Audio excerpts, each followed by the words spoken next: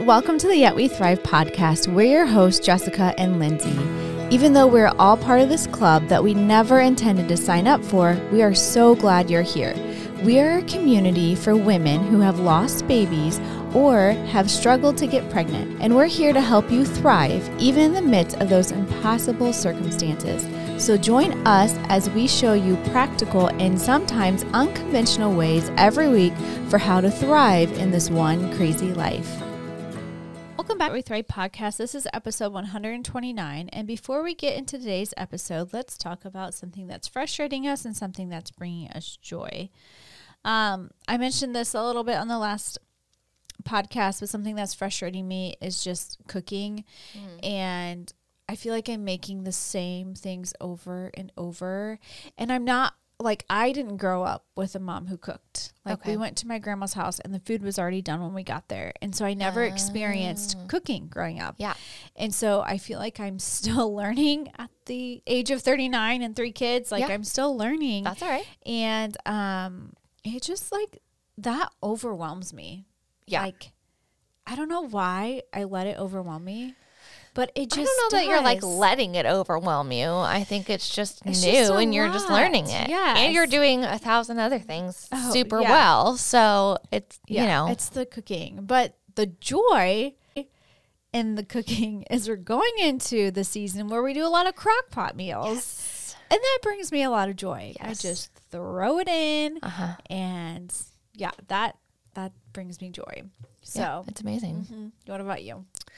What's frustrating me is we just have too much stuff in our house, and just like going through it, just like the cooking overwhelms you. Yeah. It's like I get really overwhelmed when we clean out a room, and so like usually what I do is I'm like, okay, well this doesn't go in here, this doesn't go in here, this doesn't go in here, this doesn't go in here. When I get to the pile of things that go other places, it overwhelms me immensely. Yeah. When I'm like, there are 25 things in this pile, and they all go into 15 different spots. So like grouping them together. So like all of this goes into the bathroom, and all of this goes into the coat closet, and all of this goes into the kitchen. Like it overwhelmed me so much. It takes literally every ounce of energy that I have to like focus enough to put those things where they go. Yeah. Like cleaning the room is fine. It's putting the things that don't belong in there. Yes. Same thing with laundry. Yes. Like when I fold laundry and there's 6 people's laundry and they all go to a different place, and I'm trying to remember this is this person's and this is this person's and this goes here and this goes here and all these towels. Yeah. It's a lot. Yep. It makes me feel real stretched thin. Well, what I've done is my kids, like I'll do their laundry, but then I put them in their laundry baskets and just set them in their room. Okay. So my kids do their own laundry. And actually Blake does his own laundry too. Yeah, so is that. But sometimes there's days where like we've been gone or we've been really busy. And so there's just a bunch at once. And so we'll all just get together and do it. Yes. But it's easier that way. But it's still like when everything is folded in their piles all around the living room floor, and I look around and I'm like, okay. Now we're not done. We've got to put these away. Right. It's like on overload. Yes. I'm on overload. Right. But what's bringing me joy is it's soup season. Like cooking. Yes. I love soup season. Love soup. It is my favorite. Yes. My whole family, we all look forward to it. And even like it'll be September 1st and it could be 89 degrees outside, and I'm like, we're doing soup. Yeah. It's coming. We'll just eat it inside and we'll crank up the air. Yes. Yeah. But that's how much we look forward to it. Yep. So I'm so excited. It's going to be so good. Aww. Well, you've heard the saying, full hands, full heart, right? It's stemmed from strangers remarking at moms like, wow, you really got your hands full. Somewhere along the line, somebody came up with the response, if you think my hands are full, you should see my heart.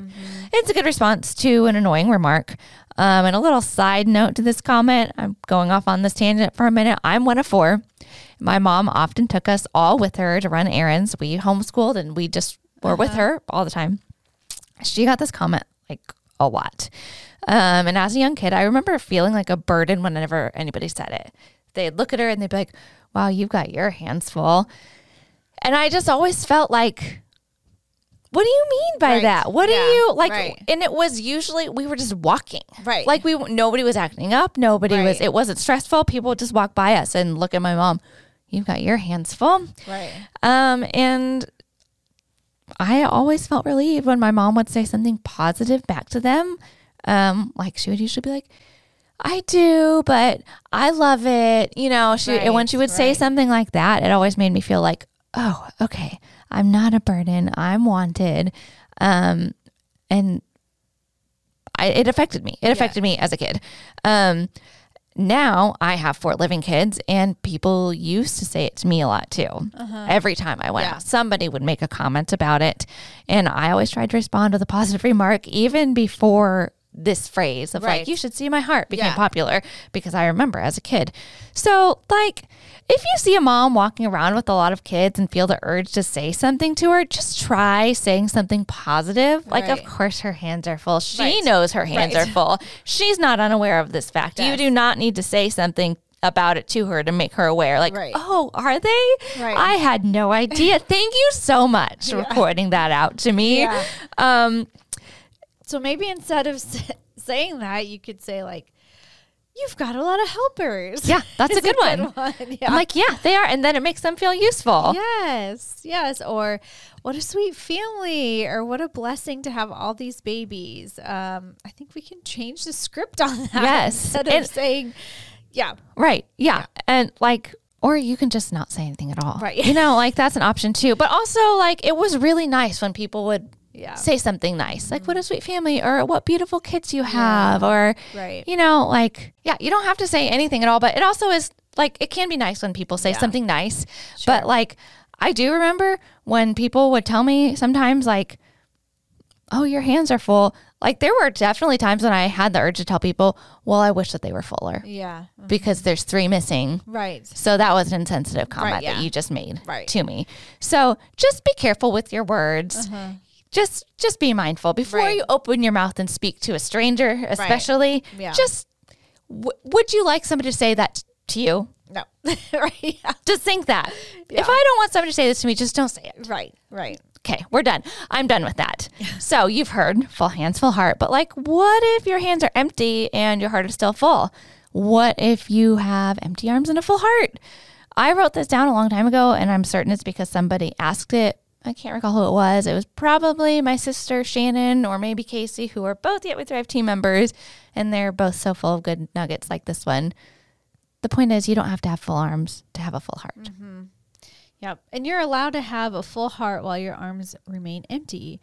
You have so much to offer when your hands are free. We've talked before about mothering even when you don't have living children. I forget what episode that was, but it's a good one. There are still so many ways to mother. Maybe you haven't been able to get pregnant, or maybe you've lost a baby. You don't have to miss out on the opportunity to mom. It was probably a May episode because it's around Mother's Day. It was probably May, and I think it was early on. Yep. I think so. So a couple of years ago, Lin-Manuel Miranda's musical In the Heights, it was turned into a movie. If you haven't seen it yet, it's really good. I love it. I listen to the soundtrack on repeat during the summer because it just has it takes place in the summer. It has summer vibes. But one of the characters is Abuela Claudia. Abuela is Spanish for grandma, if you didn't know. And in the first song they introduce her, he says, that was Abuela. She's not really my Abuela, but she practically raised me. This corn is her escuela, which in Spanish means school. So Abuela Claudia never had any kids of her own, but she has neighborhood kids over all the time. She feeds them, she loves on them, she teaches them, and everybody on the block calls her Abuela Claudia. Then these kids grow up, and the main character lives with her. She still acts as grandma to them, and you see her more than you see most of the parents. And in one scene in particular, one of the grown-up kids loses her temper on her dad, and Abuela tells her to apologize to her papi, like a grandma would. Yes. And she just plays a vital role in their lives. And I just get the warm fuzzies all the time thinking about her role in that movie. It truly moves me every time I think about it, because her hands were full of other people's children, and her heart was certainly full. Aww. She had such a widespread impact even though she never had kids of her own. Right. She still became abuela. Right. And you don't have to have children of your own to have a full heart. You don't have to have living children to have a full heart. You can live a full life with a full heart regardless. What is it that you have to offer to the world? What can your empty arms give? Because there is something, I promise. Otherwise, you wouldn't be here. You have a gift ready to give. It's true. I don't know where the next word is because there's hole punches in my paper. And is the next word. Okay, thanks. And even aside from what you have to offer, your heart can still be full. It can be filled with good friends, fun travel, a loving spouse, a cozy home, a fulfilling career. Kids are not the only thing able to fill your heart. It's okay to live a full life even without the children you wanted or hoped for. And we know that there will always be a hole in your heart where you wanted the children. And that's okay too. We just want you to know that you can live full-heartedly regardless of where your arms stand. Empty, full, half full, whatever. Yeah, that actually leads us to our Thrive tip this month, which is don't wait. Don't wait until your arms are full to live with a full heart. There's so much life in front of you, and while it may look differently than you had anticipated or hoped, it is still worth living and living fully. So get out there, live wholeheartedly, live with a full heart. You're worth it. The people around you are worth it. Live with your whole heart. Thanks for joining us. We'll see you next week.